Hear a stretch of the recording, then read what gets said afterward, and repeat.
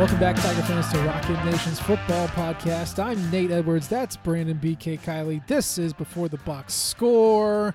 We're moving on from Kentucky. We're heading into Florida. It's another game week ahead of us. We are, let's see here, it is a Tuesday. It's a Tuesday night when we're recording. We got some things to go over. Got some news to drop. Let's get the crap out early. We're going to get the crap out of the way early. Monday, Maurice Massey, the wide receiver from Missouri, who opted out earlier this season, was arrested in Columbia on suspicion of third-degree domestic assault, fourth-degree assault, and first-degree property damage. What does all it all mean? Well, domestic assault in the fourth degrees is, let me pull up my law thing here, is defined as trying to cause or recklessly causing physical injury to a domestic victim. That is a felony. Domestic assault in the third degree is only a misdemeanor, only. That's if a person commits the offense of domestic assault in the third degree if he or she attempts to cause physical injury or knowingly causes physical pain or illness to a domestic victim. And then the property damage one is if a person commits the crime of property damage that exceeds $750 total. That is also a felony. So 2 felonies and a misdemeanor. Not the kind of stats you want for a receiver. But pretty quickly after, Drinkwitz went ahead and decided to part ways with the guy, which is an easy decision. He was opted out already, so he was probably not coming back. And then he does and commits something very stupid. So, I mean, really, is there anything else to say about it, BK? I mean, if you want to kind of expand the conversation, I think there's a little bit to expand it into, in that now you kind of look at the wide receiver position, and as we were kind of talking about a little bit before we came on air, it's starting to get a little bit thin moving forward. Yeah. I mean, after the season, it's very possible, potentially even likely, you're going to lose Michael Wilson, Kiki Chisholm, and Damon Hazelton. We'll see on Hazelton. I know he's, I think, technically a junior, and obviously everybody's classifications are all screwed up because of this funky year. But if he wanted to go, he probably could. So the guys you would be left with at that point for next season, you've got Bannister, Jacinto, Smith, and Knox in your junior class. It's just Towski Dove and Musser, yeah. Cade Musser as the walk-on, who's now basically their punt returner, which is interesting. They're the only sophomores left on the table. And then you've got Hester, Abrams-Drain, Looper, Macklin, Nash. Those are the only ones that are left from the freshman class. So you're starting to get pretty thin, and they do not have any wide receivers currently committed to next year's class. It's probably a position that if they don't go heavy on in this upcoming class, in the class of 21, I would think they're going to go really heavy on that in the class of 22. I would think the way that they attacked defensive line in this one, that's the way they're going to attack wide receiver in the next class if they're not able to get quite a few down the stretch here. Yeah, Hazelton is a redshirt senior this year. But like you said, it doesn't matter. Everybody can come back after this year, but he certainly has the opportunity to leave, same as Kiki Chisholm. Yeah, you know, we came in to 2020 with wide receiver being a position of depth, not strength, just depth. We had 12 guys. Now we're down to 10, and we could possibly lose 3. I don't know if Jalen Knox has any desire to jump early. I don't know if anyone would take him, but he's always, you know, he's going to be the most likely risk from that group. And like you said, no commitments so far from the 2021 high school class. So 10 guys this year, possibly 7 next year. I know that the staff is doing a hard reset on their recruiting. I'm going to have a piece on this next week during the bye. But I kind of have to feel like I agree. They're definitely going to be targeting it in the 2022 class, of which there is Luther Burden, who's no longer on the table, but they're still going to chase after him. Kevin Coleman, I think, can play a little bit of receiver. These are Missouri guys. And then Jamarian Wayne, who I know the Tigers are pretty high on out of Parkway West. Outside of that, you have your initial offers, but they need to go heavy in 2022. But really, I think it might be another year where you take on a grad transfer or JUCO or something like that for the receiving class. Yeah, and I've got no issues with that. If you can find some that can come in and contribute next year, that's perfectly fine. And they've got a couple of guys that you feel pretty good about. Like, we'll get into this a little later more, but Towski Dove can start at wide receiver for this team next year, and I wouldn't be all that worried about it. Like, he's fine. Yeah. He's not going to be a playmaker necessarily. He's not a strength at receiver for you. But he's good enough that if he's a starting wide receiver, you're fine. We know that you're okay with having Knox out there. I think a guy like Deontay Smith, Boo Smith, can take a pretty decent number of snaps. I mean, he did it against LSU and was perfectly capable. You'd like to develop a little bit more of a depth there, like J.J. Hester. If that guy can become something that maybe next year he's taking the types of snaps that this year early in the season you were seeing from Dove or Jacinto, something like that. Maybe that helps you out a little bit with building up that depth. The problem is if one of those guys were to get hurt, now you're in a position where you're like, ooh, I don't love where I'm at the position right now. So they need to add a little bit of depth, and that's where one of those, whether it be transfers or grad transfer, I don't know how they're exactly going to do the wide receiver, the transfers as a whole for college football in this upcoming year. I know there's been a lot of talk about that one-time penalty-free transfer possibility. Yeah. I don't know where we are on that at this point. There's been a lot of kind of going all over the place with that, but that might be a possibility as well. So I think that they're going to be okay, and losing a guy like this at the position, this is not going to be the thing that ultimately sets them back. It's just all of it happening is what's kind of hurting them right now. Yeah. So I saw the press conference earlier today.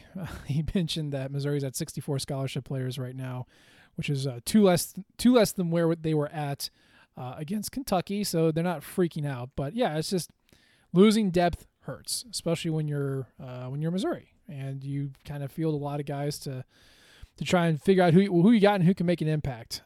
So yeah, Dove, Knox are good. Hazelton obviously has shown himself a lot. Still have Chisholm. For this year, and then figure out what the young guys can do next year as long as we don't lose anymore, and then really hit the recruiting trail, pick up some guys, just get at least one or two, bring you back to 12 to try and counteract any losses that you could have. So yeah, not a great story to start off the show, but it did happen, so we're going to talk about it. But moving on to stuff that is good. Hey, remember when we beat Kentucky? That was cool. That was super cool. It was a lot of fun. I enjoyed that. Yeah, I was a big fan of that. So obviously, on Tuesdays, we try to kind of get our last thoughts in there. We've had some time to breathe and really appreciate the vintage for what it is. So BK, you've been in the lab. I saw your Twitter machine flying. What do you got on the Kentucky game? Yeah, so I'm going to have this piece up, I believe by the time you're listening to this, it's probably going to be up on rockmnation.com. I really went for the sexy hot takes this week, man. I am all in on getting as many clicks as I possibly can. I looked into the Missouri wide receiver blocking against Kentucky. So I was really taken aback as I was reading some of the post-game analysis of the game from Dave Matter, Gabe DeArmond, all the guys, and they had some of the snap counts, and I was like, okay, I look these over, and nothing really stood out to me, and then suddenly you get to the receivers, and you're like, whoa, what? So the ones that really stood out to me were Towski Dove had 55 snaps in the game. He led all wide receivers for Missouri. Michael Wilson has 45. He was second. Mm-hmm. Jalen Knox was third at 39. Then you get down to Barrett Bannister, kind of a teardrop behind them. He's at 27. Damon Hazelton had 26, and Kiki Chisholm had 22. Deontay Smith was kind of like the last guy that got significant snaps. He had 18. Again, going back, Towski Dove, 55, Michael Wilson, 45, Damon Hazelton, 26, Kiki Chisholm, 22. Those guys got less than half the snaps of Dove and Wilson. Now, if you told me going into the season that, hey, against Kentucky, Missouri's going to beat the hell out of them, and your starting wide receivers, basically, is what they were, are going to be Towski Dove and Michael Wilson, I would have said, how exactly did that happen? Like, what has gone wrong? Where are Damon Hazelton and Kiki Chisholm, and how hurt are they right now? Mm-hmm. So, they weren't hurt. They were perfectly fine, but it's pretty clear to me, having gone back and watched the film, especially from the fourth quarter, I think Drinkwitz just really likes the blocking capabilities that Towski Dove and Michael Wilson bring to the table. Mm-hmm. I mean, there was one drive in particular that you could really hone in on. It was the middle of the fourth quarter, about 10 minutes left in the game. At this point, you got to remember, the Tigers were only up 17-10, so the game's very much in question. They end up going on a 15-play, 61-yard field goal drive that took more than 7 minutes off the clock. Most of that was via run. There were a couple of throws mixed in there, including one to Damon Hazelton that actually picked up a first down. That was a really big play. But these guys outside, on the outside as the wide receivers, were blocking their asses off. Mm-hmm. They had all the effort that you could possibly want, and it was mostly Dove and Wilson on that drive getting the vast majority of the snaps. So whenever you're looking at those snap counts, remember, Wilson had 11 snaps on that, 16-play drive? Mm-hmm. 15-play drive, rather. Dove was right behind him with 9, and then Hazelton and Chisholm just had 2 on that drive. So that's really where the disconnect happened. It was very late in the game, and it was because of blocking. So I know fans don't love looking into this. It's not exactly sexy to talk about wide receiver blocking, but I will tell you why it matters. And it's that if Drinkwitz puts these guys on the field because of their blocking, you're going to see more of them. Whether you like it or not, coaches fall in love with this stuff. So expect to hear more from Towski Dove and Micah Wilson moving forward because they know those guys are going to give them 100% effort at all time. They put them in a situation that really mattered down the stretch. That's a big thing to me. It is. I mean, Wes Kemp made an entire career out of being an awesome blocker on the outside. He was Missouri's basically starting receiver for 2010 and 2011 too. Just a big dude, blocked really well. And he wasn't tearing it up when he was catching the ball or anything like that. But that didn't matter. That's not what they were asking him to do. Same for, what's his name? Gerald Jackson. Gerald Jackson out of Houston. Number 29 receiver. See? BK, receivers have weird numbers. It can happen. Yeah, he should have had a better number. He liked it. He liked the 29, and he blocked incredibly well. That's why he kept seeing the field. So it's not the thing that you want to see your receivers do. You want to see your receivers flying down the field or jumping and catching those jump balls and making all their corners look stupid. But guess what? When you want to run the ball 61 times and you want to find success on it, it helps to have solid blocking on the outside corners. And I saw, all the screen caps that you had, BK, and you nailed it on Tyler Beatty's run that he almost scored on. That would have been stopped well short, probably 2 or 3 yards short if it wasn't for Dove holding on, well, not holding, but blocking his guy, impeding the movement and making sure that Beatty could bounce outside. Like it's important. That sort of thing is important. It's not yards. It's not on the stat sheet, but Drinkwitz has made it a point that if you want the rock, you got to block. And if it's important to Drink, it's certainly important to us. Exactly. And that's the thing. That's why I wanted to look into it because at the end of the day, like to catch the ball, you've got to be on the field.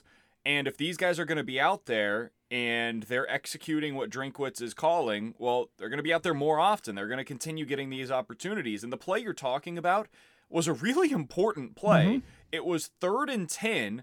And basically, this would have been stopped probably 2 yards short of the first down marker, not of the end zone, of the first down marker. They would have had 4th and 2 or so at about the 10 or 11 yard line, if not for that block by Towski Dove.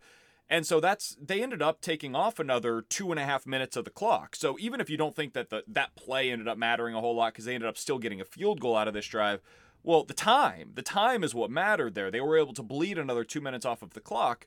And then it effectively ends the game because you give the ball back to Kentucky with like 2.5 minutes to play, and there's no way they're going to score 2 scores with that little time on the clock. So that's a really big play there. It's a small thing that ends up leading to a really big thing, and that was kind of my biggest takeaway from all of this, rewatching a lot of that fourth quarter in particular and the blocking that you could see from those receivers. It's a small thing, but the coaches view it as a really big thing, and so for us as Mizzou fans, we should all expect to see a lot more Towski Dove and Micah Wilson moving forward. And Barrett Bannister deserves to be mentioned here as well. He also looked really good in his opportunities blocking on that drive. And again, Damon Hazelton, Kiki Chisholm, just 2 snaps on that drive. I think that's really telling.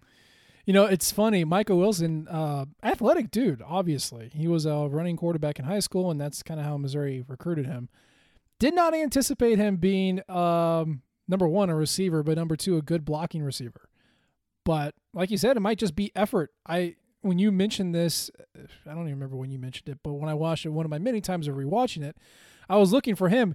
And it's not so much that he was like effectively blocking. It was more like he was just getting trampled or slowing down the progress of the defender, which still counts, man. Like he's not DPJ. He's not a tight end just leveling dudes. He's just getting in the way and making an effort to do that. And kudos to him, man. Like he'll probably never be remembered in Missouri fandom for anything at all. But I hope that at least while he's here, we can appreciate what he does and understand that, hey, he knew he wasn't going to cut it as a quarterback here. He did what he had to do to see the field and then did what he had to do to make his team win. And I think that's pretty cool. How quickly we forget Michael Wilson, hero of the LSU football game. Nate Edwards. He did catch that huge bomb. One of many who caught huge bombs against LSU. Yeah. Yeah, so he's going to be remembered for that for sure, at least by me. I will never forget that. That's fine. You're right, though. I mean, to your larger point on his blocking, like, listen, I'm not going to pretend like him or Towski, for that matter, or are great blockers. Very few receivers are. Like, there are very few receivers that are actually just out there dominating physically against opposing cornerbacks. That's just not... It's not what it's going to look like. First of all, these corners are really agile and really athletic. And so if they want to get around you more often than not, they've got a pretty good way of going about that. This is about effort and putting your body between the corner and wherever your running lane is expected to be for your running back, or creating a running lane for your running back. And that's not easy to do. And so when you see that, specifically from Towski Dove on that 3rd and 10, it really stands out because he basically turns the corner just enough and is able to get just enough of him for Tyler Beatty to evade him, go outside, and now he's able to get an extra 6-7 yards as a result. That's all you need. It's all you need. Just put yourself between yourself and the defender, and if you're willing to give a little bit of effort, that's where you can make all of the difference in the world, because you get that extra second with them, and that's going to make the difference between your running back potentially getting the first or getting stopped a little bit short on that 3rd down when he does end up coming right behind you. And that doesn't always happen, and that's why sometimes we don't notice these things, is because the ball has to go to the specific spot next to you for any of this to matter, and that doesn't always take place. But when it does, it becomes a really big thing if you're not doing your job. It does. And again, 61 runs. 61. That's incredible. In fact, really everything about this box score, especially the advanced one, was just absolutely ridiculous. I posted it up on my piece today and Beyond the Box Score. Really take a look at it. It's some jarring numbers. I've seen, if you look at the number of plays, just look at the number of plays. 36 next to Kentucky, 92 next to Missouri. Plays per possession, 4 plays per possession for Kentucky, basically 9.2 for Missouri. Quadrupled their yards. They doubled up their yards gained per possession. Like, Missouri just put a thumping on. This was absolute domination. It should have been 35-3 for the quality of play that they gave, but it still ended up being a win at 20-10. The big thing, and we keep talking about this, the expected score was based on the outputs that you have. The expected score, do I have that? Let me take a look. I don't think I do. Okay. I wasn't sure. I apologize for That's okay. putting you on the spot there, but I was wondering, because you're right. Like, the numbers look so outlandish that it never felt like it should be as close as ultimately the score actually was. Right. Sometimes, well, let me take a look. No, I do not have that. God, wow, I really dropped the ball on this. No, I do not have expected score or percentages on how they played either, so boo on me. But the things that I do have, for example, we talk about finishing drives. We talk about creating scoring opportunities and then capitalizing on those opportunities that you get. I don't know how you particularly feel, BK, or how the fan base feels, but when you look at that stat, Kentucky had 2 scoring opportunities. Basically, they had 2 chances to score on the Missouri defense. They averaged 5 points per opportunity because they had 10 points. That's easy math. Easy math on the other side, too. Missouri had 5, technically 6, but 5 real scoring opportunities. Averaged 4 points per opportunity on that. Part of that, really the biggest part of that, was the 21-point drive that didn't end up in anything. Mm-hmm. That would have really improved the odds there.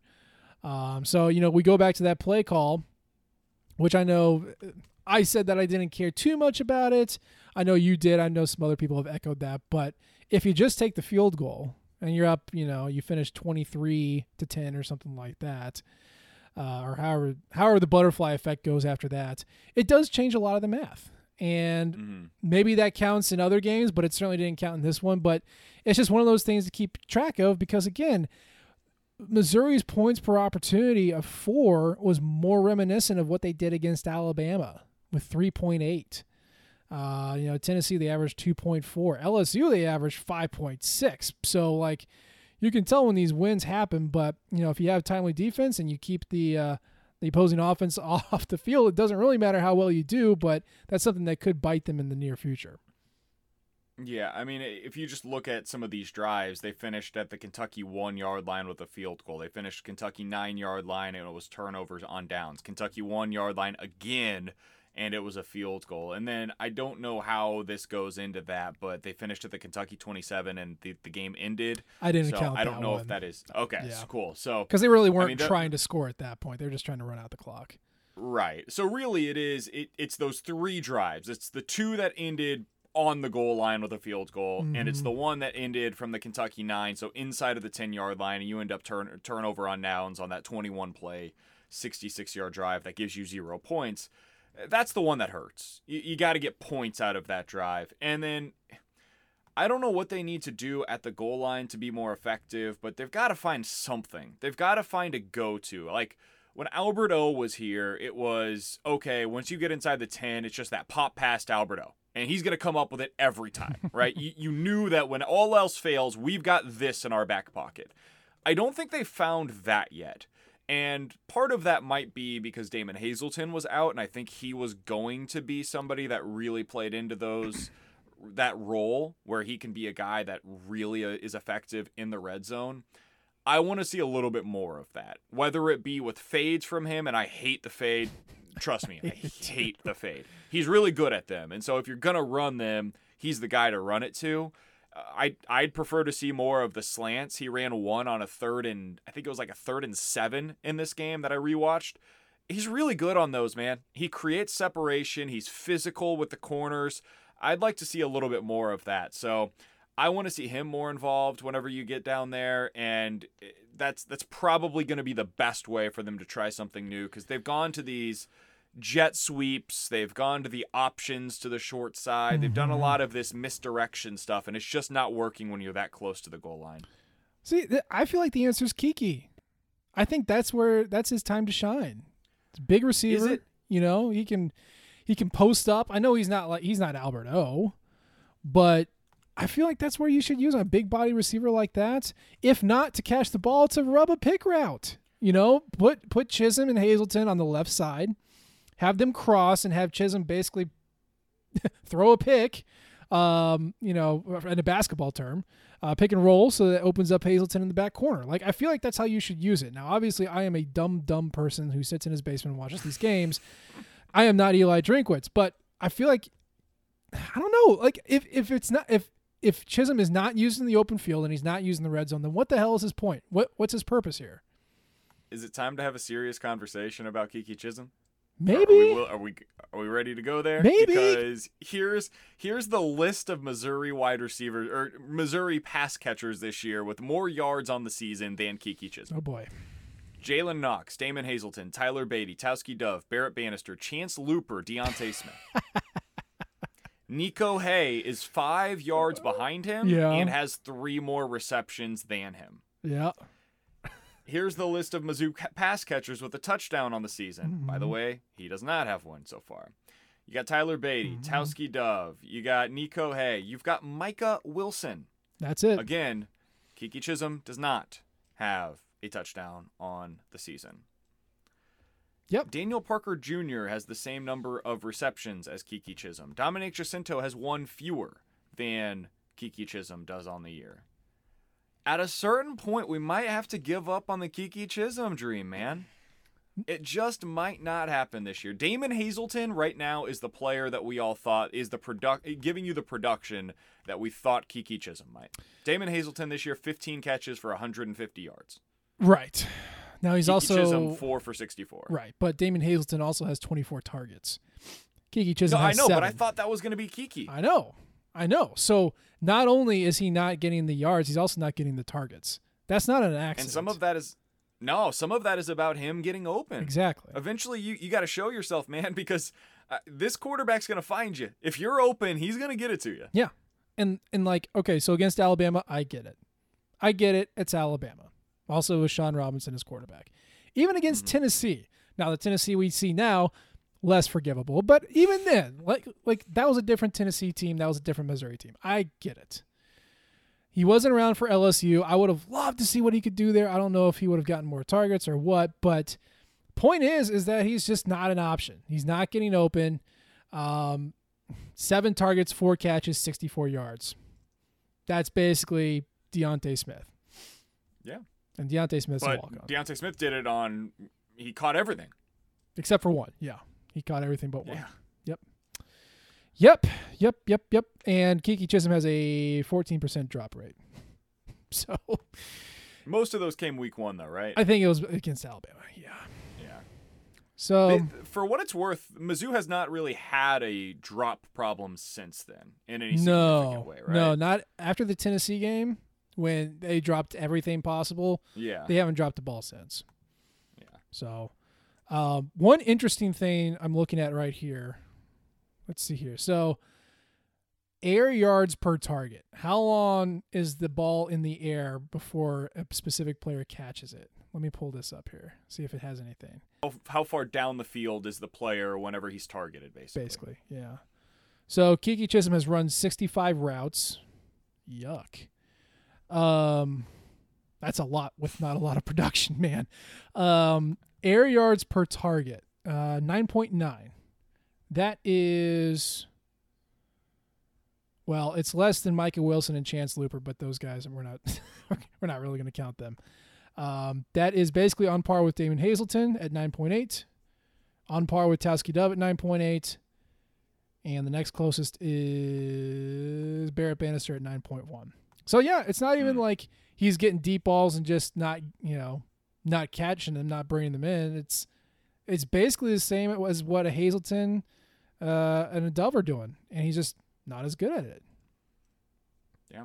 I mean, for all the hype that we heard coming into the year, and this is not a shot at the kid. Like, no.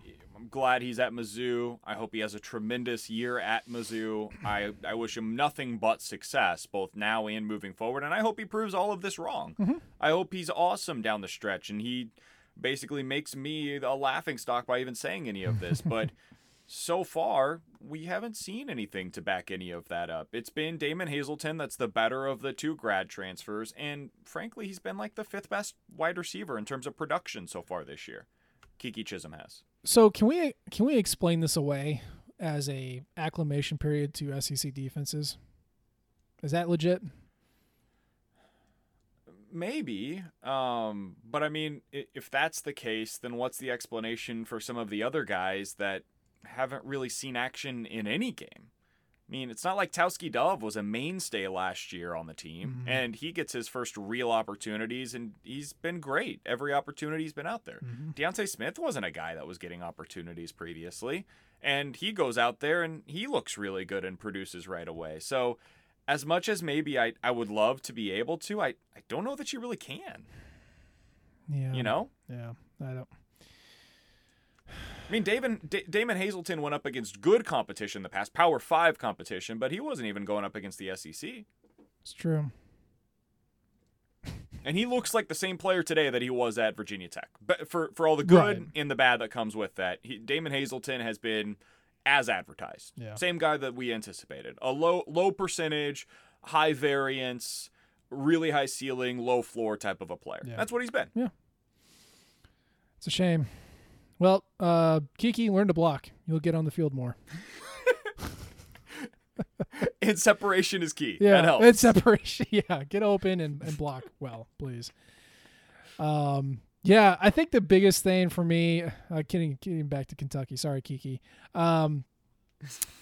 You know, it was a Neanderthal beatdown.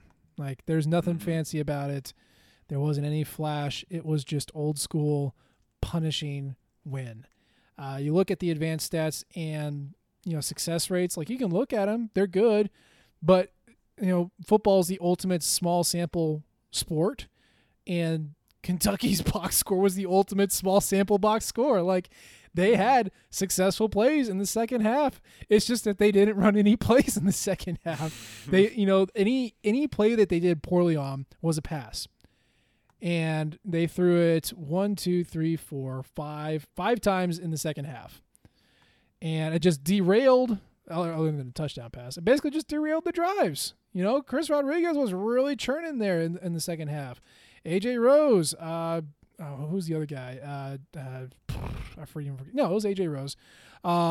Those two were actually doing pretty well as far as success rates go. And they just, for whatever reason, got away from it, trying to mix it up. And they have one receiver who can catch the ball. They really can't throw it all that well. And Enos Rakestraw just said, nope, not happening. And that was it. So this is one of those games that kind of turns advanced stats and like, well, yes, that's true, but it's only because they didn't do anything. And it was just shocking to see that and like field position. Oh my God, starting field position. Missouri started on their 31. Kentucky was starting on their 18. That's 13-yard difference over 10 possessions. That's a 130-yard difference. Yeah. By the way, Grant McInnes, huge game in this one. Yeah. He had 4 punts. 3 of them were downed inside of the 20. Yep. That's massive. Yeah. Like that is a really, really big deal. And God, we are the punting and wide receiver blocking podcast this week.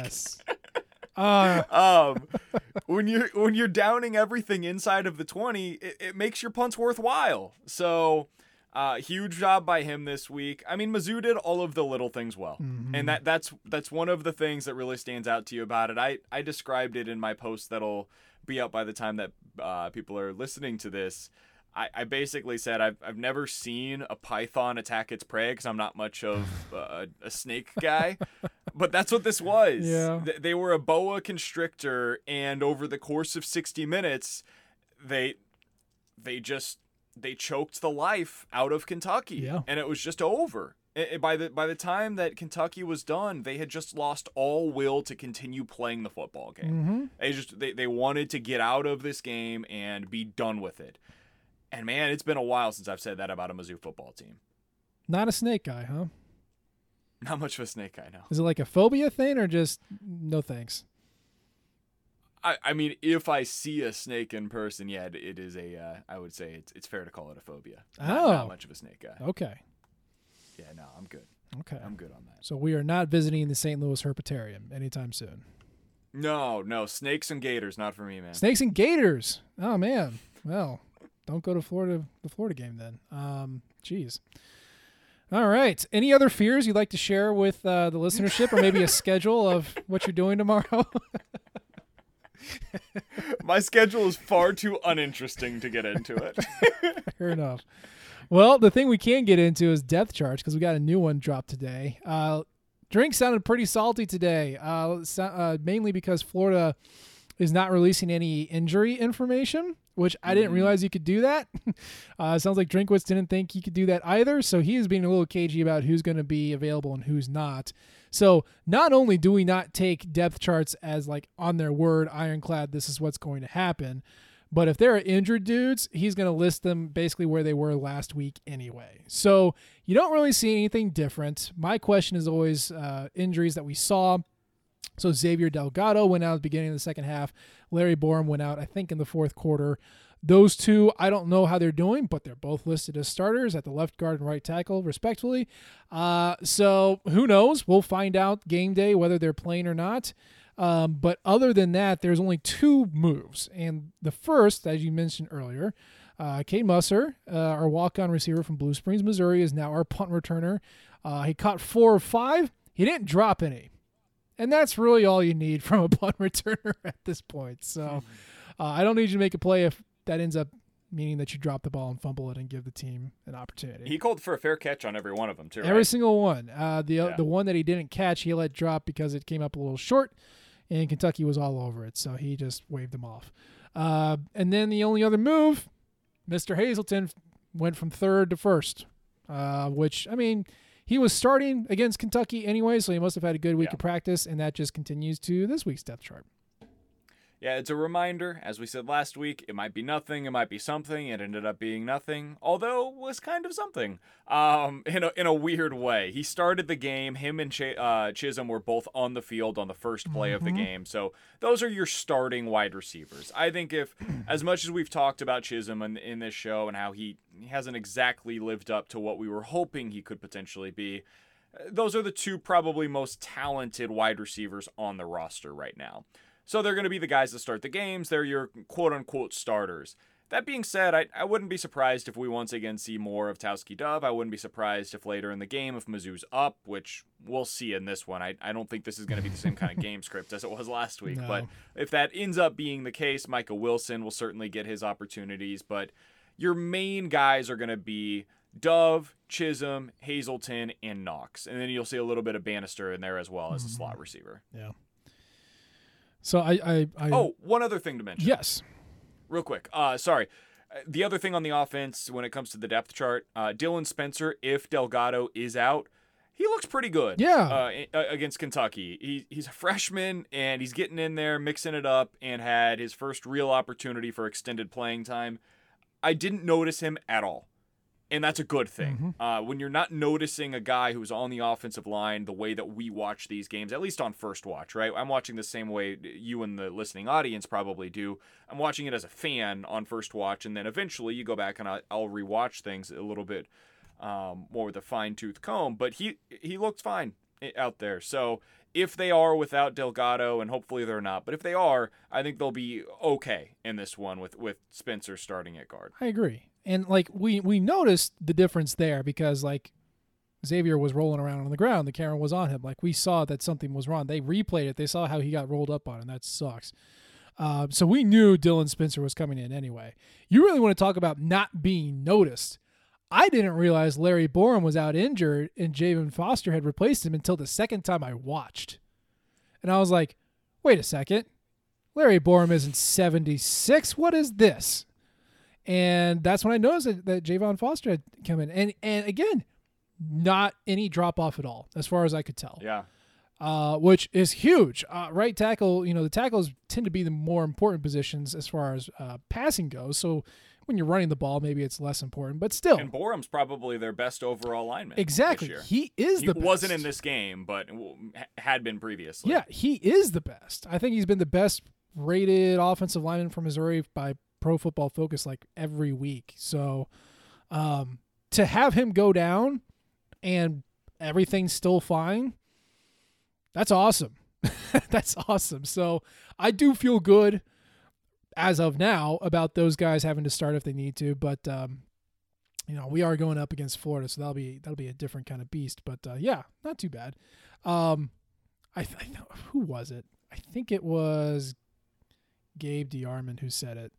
But if you're looking for like an MVP of the coaching staff, you need to seriously consider Marcus Johnson as the guy, because this offensive line was not good last year with a lot of returning guys, and with very few returning guys, they have not been the weakness that we all thought they were going to be. Not even close. They've in some ways been a strength of what they're trying to accomplish. So he has been everything they could have asked for and then some as an offensive line coach. And I know in the post-game show on Saturday night, we talked a little bit about Drinkwitz and the future and getting hired away and all these fears that people.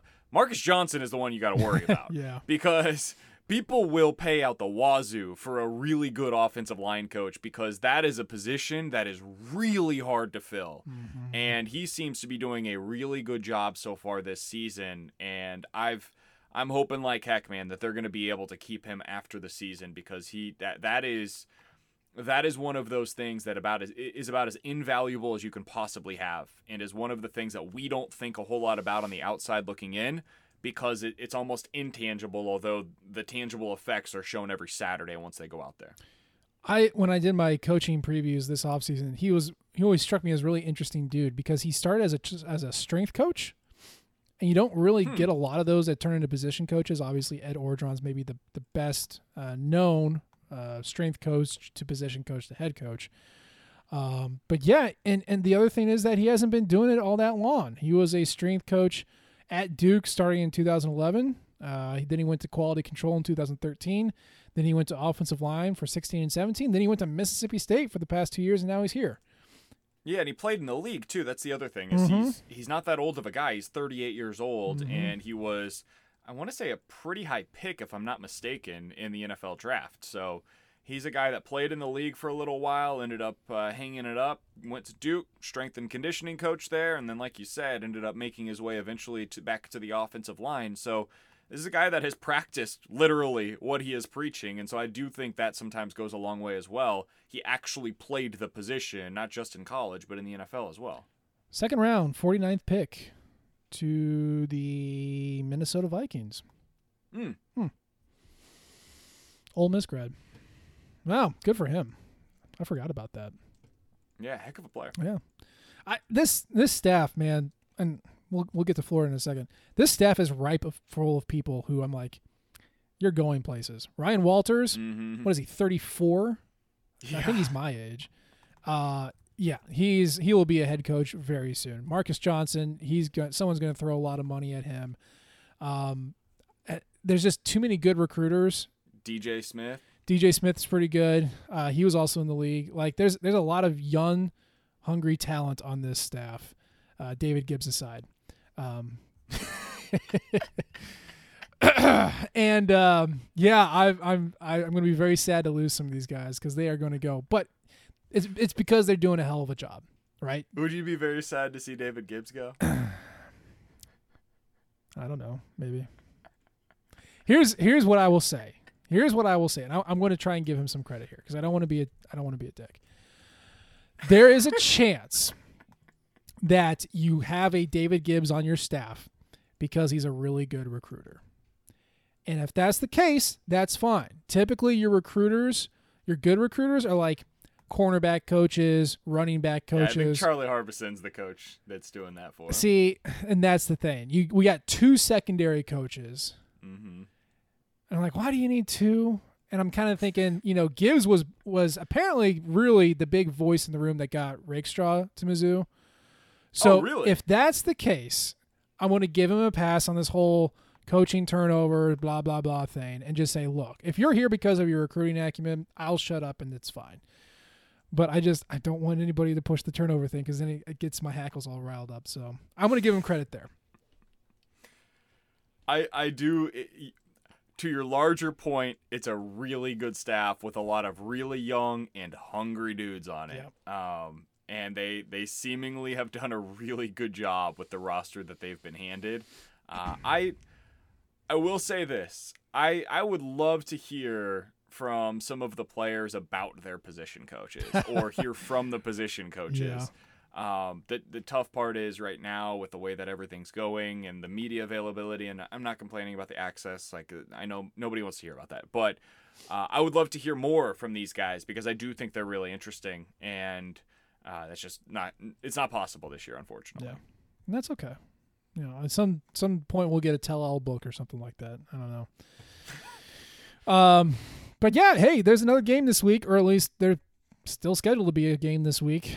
It's going to happen, damn it. It's going to happen. We're going to speak it into existence. Missouri goes to the Swamp to play the number 10 Florida Gators. This will be the fourth-ranked opponent in the first 5 games. A fact that Eli Drinkwitz was very happy to point out in his press conference today. It's going to be tough. Now, Florida is the second best recruiting team left on Missouri's schedule for 2020. Obviously, the best is Georgia because Georgia's the best recruiting team in the country right now. But here's the thing. The thing about Florida and recruiting, and we'll get into the team in a little bit in just a second here, but the interesting thing to keep in mind is that, yes, Florida recruits incredibly well, and their 5-year average is in the top 10. The issue that you need to keep in mind is that a lot of those guys they signed didn't even make it to campus. So they're not super deep right now as far as blue blood players. They do have them. They do have more than Missouri, and that's the important part. But a lot of their recruiting numbers are kind of artificially inflated because, once you sign the kid, we don't want to keep track of, oh, did he transfer? Oh, did he even make it? Like, that's way too much work for recruiting services. I don't blame them. But they might not be as deep as we think they are. And now, on top of that, in the past week, they've had an additional 6 people test positive for COVID.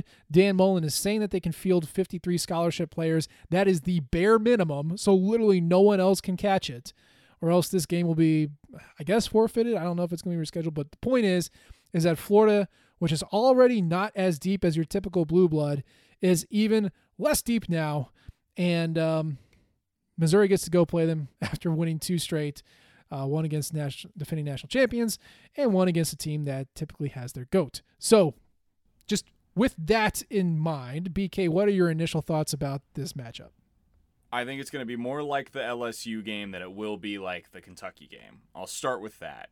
Florida's defense has not been particularly good this year. If you look at some of the advanced numbers, they still think they're a solid unit. I think SP Plus has them in like the top 30.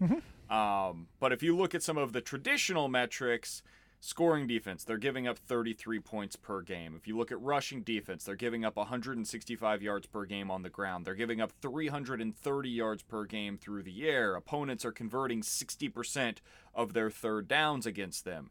It hasn't been very good, and that's going up against Ole Miss, whose offense has been hot and cold this year, Texas A&M, who's been solid, and South Carolina, whose offense has really been hot and cold so far this year. So it's not like they've seen a murderer's row to start the season, and the defense has been, probably for most Florida fans, a little disappointing.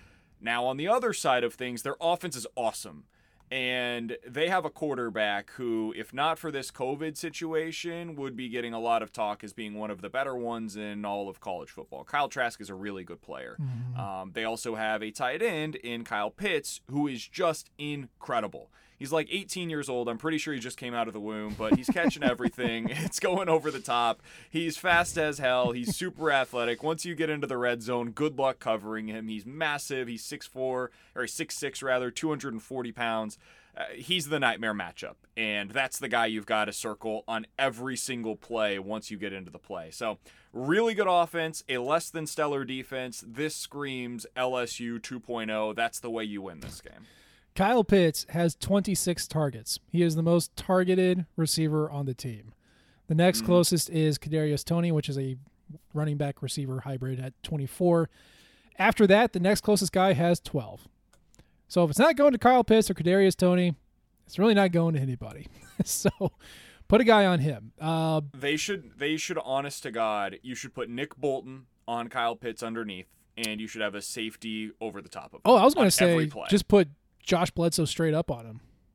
Absolutely. Like I'm saying, off of the line of scrimmage, you got to have somebody that is beating the hell out of him on every single play. Yeah. He should get annoyed as hell all day long because he needs to be double teamed from start to finish of this game. Bledsoe did a good job against Terrace Marshall. Now, he was picked on 10 times for 5 completions and 86 yards and a touchdown, but that's what Terrace Marshall does to people. Bledsoe was pretty good at taking away those reads in the second half when Missouri started really kind of hanging with them and they had to move to other guys like their other receivers. So if Bledsoe can do that against one of the quickest, fastest, most sure-handed receivers, I'd like to see what he could do against probably the best tight end in the country. Yeah, I think we'll go there. I'd take him there. Most dynamic, There you go. Most dynamic. I like to see him just straight up. Let Martez Manuel and Tyree Gillespie maybe play a little bit more center field if you need to. to make that sacrifice. But yeah, I would put Bledsoe on him and just say, all right, make this happen. So Yeah. their offense is so good, BK, that my things for Missouri to win are just so embarrassingly poor. The weakness that they have, the only weakness I could find, I found two. One is that Florida is averaging almost 9 yards per third down. Now that is what's that? In terms of yards to get? Yards to get. They're averaging a Okay. 3rd and 9. Technically a third and 8.8. But that is their average third They down throw distance. the ball a lot. That's So the thing. the only way that they get to third down is, well, they're not completing on 1st and 2nd. Yeah. So as far as converting third downs, though, they're 45th, or sorry, they're 3rd and third and long in completion percentage on third and long. They're 37th in the country on succeeding on 3rd and medium, which is really weird. And then they're literally the best team in the country at converting 3rd and short. The best. They have never missed. So me saying, well, they average 8.8 yards to go on third down is pretty much of a stretch. But here's the thing. Keep in mind, Missouri's defense is actually pretty good at third down as well. So Yeah. they need to win that matchup. And then the other one was turnovers. Like, that's literally all I could come up with. Win the third downs that are long and then try and get a few turnovers. Because Missouri hasn't done that. If they can get 2 turnovers, I feel like they could hang. But, like, yeah, this offense is just otherworldly. Very scary. It's really, really good, and all they want to do is pass against you. They're not even wasting their time most of the time with the running game. Yeah. I mean, if you look at what their attempts are on the season, they've got 18 attempts running from their quarterback. So otherwise, if you eliminate those, with the actual running back attempts that they've had on the year, it's less than 60 in 3 games. Mm-hmm. They're basically saying, forget that. We don't even need to worry about it. And 2 of those 3 games, by the way, they won. The one game that they lost, it's not like they were in some massive deficit. They ended up losing that game 41-38 against Texas A&M. So this is a team that just wants to throw all day long, and they block really well up front. They've allowed just 4 sacks on the season. They do not get tackled behind the line. They have the fewest tackles for losses allowed on the season in the SEC. This is just it's a like you said, a really good offense that stays ahead of the chains more often than not, and when they don't, it's because they have had 2 incomplete passes in a row, and that doesn't happen all that often. Kyle Trask is a really good quarterback. He's got a really good tight end, and really the key to this matchup is pretty simple. Don't let him beat you. Don't let Pitts beat you. And that's easier said than done, I understand, but if you end up with this game and Kyle Pitts has like 5 catches for 55 yards, I think Mizzou probably wins. Yeah. I would. That's the way you go about it. Force somebody other than him to beat you, because he is fully capable of single-handedly beating you. Pretty But much. if you shut him down a little bit, that is slow him down. You can't shut him down. If you slow him down a little bit, that's the way that you win this game. Larry Roundtree ran 37 times against Kentucky. Damian Pierce, who is Florida's leading rusher, has run it on the season 25 times. Yeah. For 130 yards. So they don't really do that a lot. And they'll give up some passing yards too, by the way, They can. defensively. You know, the thing about the Florida passing game, and then we'll move to defense, like, again, it's not deep shots, at least not yet. Kyle Pitts is averaging like 10.9 yards through the air as a target, so like he's usually sitting at the first down marker. Kadarius Toney is usually 5 yards down the field when he catches the ball. So it's like it's little stuff that they break. So if you can just limit the damage, you know, and make them kind of grind through the air, if you will, that's one way to do it. That defense, you said that they're good, and they are. They're 26th, according to SP+. That's all predicated on the fact that they allow no big plays. Like, none. I think they're top 15 in every explosive play metric you can think of, at least. That comes at the sacrifice of being literally the worst team in the world as far as giving up the easy stuff. BK, their rushing success rate, they will allow offenses a rushing success rate of 55%. For reference, remember when Tennessee was just plowing the Missouri defensive line? Yeah. That was a 53% success rate. So basically, Florida's defensive front turns every team into Tennessee's rushing game. Interesting. Yep. Do you think that's something that Missouri could take advantage of? Well, yeah, absolutely. I guess I just wonder, though, do you think this is a game where they get pretty balanced? I think it is. Because I don't think the game plan is to go in there and try to push them around all day. I think you take advantage of the fact that you can push them around a little bit up front. But I think I want to see Bazelak throw it around a little bit too. I do too. I don't want to see I don't think this is a repeat of last week. I don't think that's the game plan here. They don't let anything big pass them, like at all. And part of that is because they're really they like to send the house a lot. They're not successful when they do it. That's why these things happen. That's why they let all these efficient plays go by, because they're sending 9 guys and then there's no one to stop anybody if they don't hit anybody. But they like to be aggressive and they like to give up the easy stuff, but they don't give anything big. And that kind of boom or bust mentality can let you do something fast, or a lot of draws can get past them, a lot of screens can get past them. Todd Grantham, their defense coordinator, is very emotional blitzer. He likes to get angry and send everybody. I think you're right. This is going to be more balanced. If you do this well, you have Bazelak throw on first down, right, where you have the ultimate advantage. You can literally do anything you want. Have Bazelak throw it on first, kind of shake it up from Larry Roundtree always runs on first. And then in second and third down, when you have a little bit more manageable yards, then, hit the ground. You can move them a little bit and try and just keep them off balance. Throwing on first and running on third is a nice way to protect your quarterback in a dangerous situation. And if Florida is going to hit on a couple of these blitzes, I think that's the best way to keep them on their toes. Interesting, because it's really hard to know exactly, because Florida's had a weird schedule because they've only played these 3 games, right? Yeah. So they've played Ole Miss, who looks like a real team in terms of they're going to play close against everybody. Now, they're not going to win a ton of games, but they're going to score, and they're going to keep it close. And that's kind of been their MO so far this year, and they did that against Florida. They did that against Bama with that massive outburst offensively. They ended up beating Kentucky 42-41 earlier this year. Ole Miss is going to keep everything close. They're going to score. Texas A&M is rated in the top 10 in the country right now, which I don't know if I really actually believe in that. No. But Texas A&M, put up 41 against this Florida defense. Mm-hmm. Elsewhere, they put up 17 against Vandy, 24 against Bama, and 28 against Mississippi State. So does that tell me that Texas A&M was just really good in that game? Or is Florida's defense maybe not as good as we think? Probably that. South Carolina put up 24 against Florida.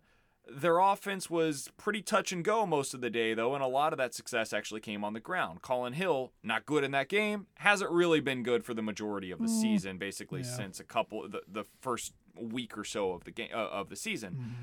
Mm-hmm. I don't know what to make of this Florida defense right now, because the advanced numbers still tell me that it's pretty good. If I look specifically at the South Carolina game, I think pretty good. But if I look any further than that, Ole Miss shredded them. Texas A&M shredded them. I think Mizzou's offense is closer to those two than it is to South Carolina right now. I'd agree. The Mizzou offense under Connor Bazelak, absolutely. Yes. Yeah. I agree. So, I mean, do you think they could win this game? I don't know. I don't want to say anything out loud. I do think that they can cover. I do think that. The line's ridiculous. It's a ridiculous line. And especially if they have – it's like they're not even looking at the COVID cases. It blows my mind. I think Missouri is absolutely going to cover. Let me get that out of the way. Because the line right now, last I checked, was 13.5. Yeah, that's what I saw on Monday. So it's ridiculous. The thing is you have a depleted roster that might not be as good as we think it is. Now, it's still got the weapons that they need, but who haven't been practicing, who are going up against a hot team right now with a coach who likes to scheme. Now, part of that, it's like, okay, what's Florida going to be? Like, are they still going to be running the same stuff as they were? I'm assuming they are. There's really not a lot of time, especially if you're not practicing, to mix it up. So if Drinkwitz comes in with a plan that can attack this effectively, they haven't been practicing, they don't have all their guys. I think it's an easy recipe for a cover. So are you asking if they can win? I mean, yes, technically, in any kind of world, especially a 2020 COVID world, anything can happen. So yes, win is definitely on the table. I'm really excited to see how they perform. That's that's as far as I'm going to go. Very excited. Yeah. I would also take them to cover. I think if I were picking this game, and I'm guessing we will later this week for the site, so maybe I'm giving away a little bit too much here, but if I were picking this game, I would probably say something like 37-31 is what I would expect it to be in the end. And I'd probably pick Florida to win ultimately. If I'm picking 37-31, that's basically it's like in baseball, right? When somebody picks a World Series and they say, oh, I think it's going to go to Game 7, and then because the Dodgers are at home, I'll go ahead and take the Dodgers. What you're basically saying there is you have no idea. It could go either way, and you're really not sure. I'm saying I think this is going to be a shootout. I think it's going to be close late, and I'm really not sure which way it's going to go. And that's about as much praise as I could possibly give a team like Missouri in the situation that it's in right now. Oh, absolutely. For me to say about Eli Drinkwitz in his first season that they're going to go on the road in what is their 5th game of the year against a top 10 rated team in the country with one of the better quarterbacks in the country and certainly one of the best weapons of any position with Pitts, and I think that he's got a real shot to pull this off. Man, that says a lot about where we are right now with this program, with this coaching staff, with this team, because I didn't think that I would ever be saying that at the beginning of the season. I won't pick them to win, but I will pick them to definitely keep this closer than the spread is expected or is suggesting that it's going to be. I think this could be a really interesting game on Saturday. I really do. The other thing, and we'll not really figure this out until the end of the year, but those teams that are rich enough to field like an army of 20 analysts, all of which are former head coaches, Alabama, I wonder how much benefit that massive team of analysts is for those teams. Like if you're not practicing as much or your practices aren't as effective, do you have enough guys who can come up with an effective game plan so that it can overcome that sort of thing? It's impossible to tell, and I don't know, but Florida has a pretty extensive staff. And if they have been working really hard and they watch the Kentucky game and the LSU game, I don't know what they're going to take away from it, but maybe that's an advantage too. I don't know. But, if you look at the advanced stuff, I think Bill Connolly says Florida has an 87% win probability with an expected score of 36-ish to 17-ish. And if that was full-strength Florida, on a normal week, absolutely, I would take that. But this isn't any of that. This is a COVID-riddled roster coming off of a weird week and going up against a team that's feeling themselves and have and by the way, what trap game potential? Got Georgia the next week. You're right. Yep, you're right. And that is their game. That is the big one. The way that Mizzou basketball fans feel about Mizzou versus Kansas. Like whoever the game was before the KU game, that's never going to be the one that everybody wants to go to. It's a Mizzou versus Kansas. That's the one. Yeah. This is the big one for Florida every year. Florida versus Georgia. And so the fact that is the following week, there's no bye week in between. It's just Mizzou versus Florida this weekend, and then the following weekend goes straight into the Georgia game. That's pretty big, man. I wonder if that could play into this as well, because those analysts you're talking about, I would imagine there's at least a few of them that are already pre-scouting for Georgia. Absolutely. Maybe not all of them are on the Mizzou game this week the way that they otherwise would have been. Could be. And, Drinkwitz has shown a lot of different looks, or at least ways of moving the ball. So I don't know. I feel very, very good about covering, which is a very dumb thing to say out loud. But then again, my voice has no power over the universe. Otherwise, I'd be a millionaire and COVID would be gone. So I guess I shouldn't be too weird about that sort of thing, but I do feel confident that they can cover. Florida's still a really good team. I don't think we've seen them play their best ball yet. I'm not sure if that's this week or not, but I think I'm just very curious to see how Missouri responds. It's only their second road game, and I feel good, but I want to see what happens. I'm very interested to see the plan of attack on this one. A successful game on Saturday is what for Mizzou?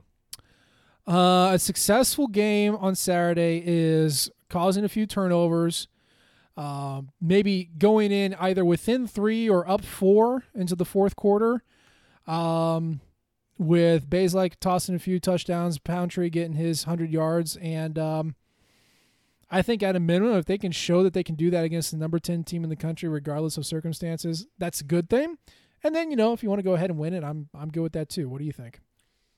I want to see Bazelak looks like he belongs on this stage. That's number one for me because he's the future. As much as I love Larry Roundtree and there's so many other pieces of this team that I really enjoy watching, and I've really enjoyed watching this year in particular. Bazelak's the guy that you're really resting on moving forward. He's going to lead you to where you want to go moving forward. So I want to see it again. I want to see him look the part against this Florida defense. I want to see him tear it apart the way that other teams have been able to. And I think he can.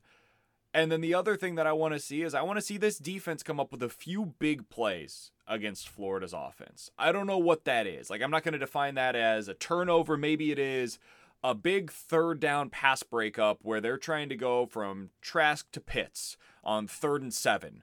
And they're able to come up with a big pass breakup that leads to a field goal instead of what would have otherwise been a touchdown. Those kinds of things. A few of those big plays. And then ultimately, if they can keep this thing within one score in the fourth quarter, all of that for me would be defined as a successful game on Saturday for them. I'm on board with that 100%. Man, we've got a lot of good vibes going right now for the past 3 weeks. And I hope that the team's feeling it and they're feeling confident and can roll in Florida and just and hang with them, put a scare in them, even outright win it. There's a lot of opportunities on the plate.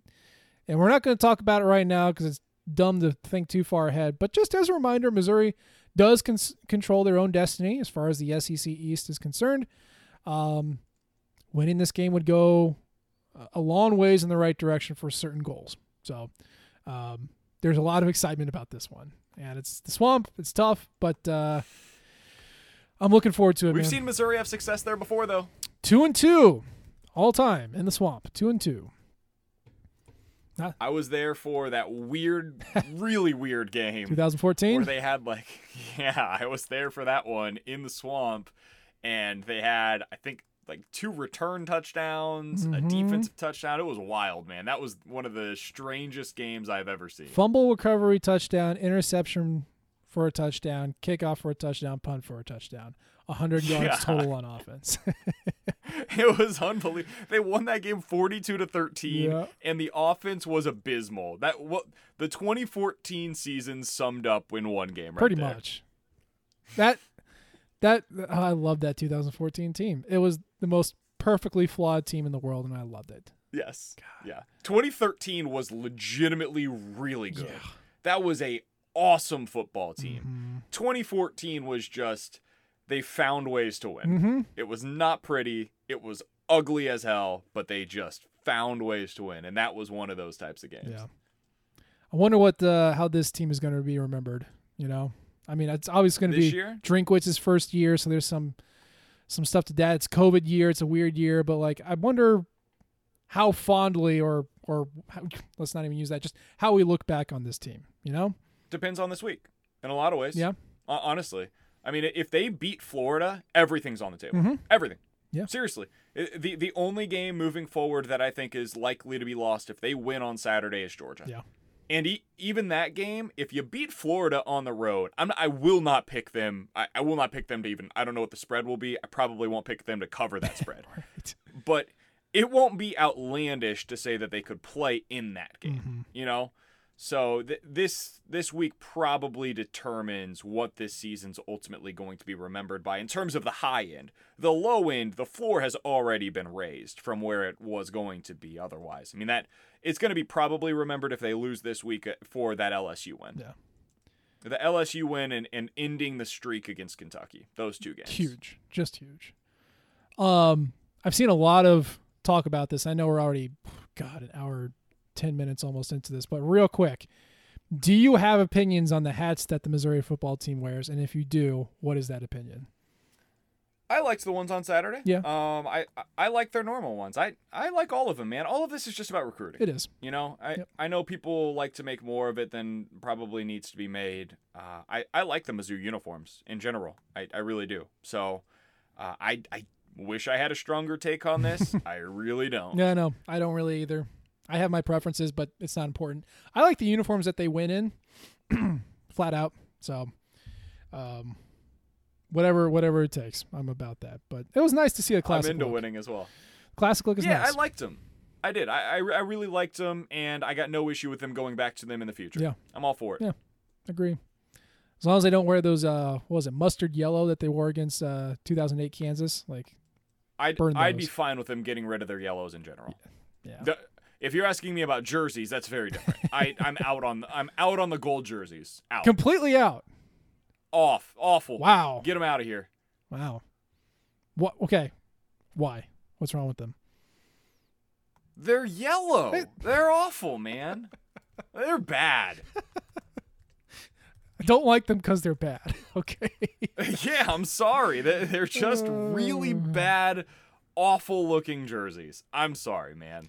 Especially the all golds. Like, if they're wearing the gold jerseys with the black pants, it's not my favorite look, but I can deal with it. Yeah. When they go with the full gold uniforms with the gold helmet sometimes, that's about as bad of a look as you can get on a football field. And Mizzou has too many good uniform combinations to be wearing that on a Saturday. Yeah. If they would just get rid of it looks more like bumblebee stripes, but it's supposed to be tiger stripes on the sleeves. If they got rid of that and they changed the tint of the jersey to match that whatever metallic gold that they had on the helmets last week, if they can match that, I don't know if that's possible with threads, but if they could, I would be good with that. Tone down the yellow just a little bit, bring out the metallic gold, make it match. I am good with that. But yeah, all gold. Just wear black or white. Just wear black or white. It's hard to mess up black and white.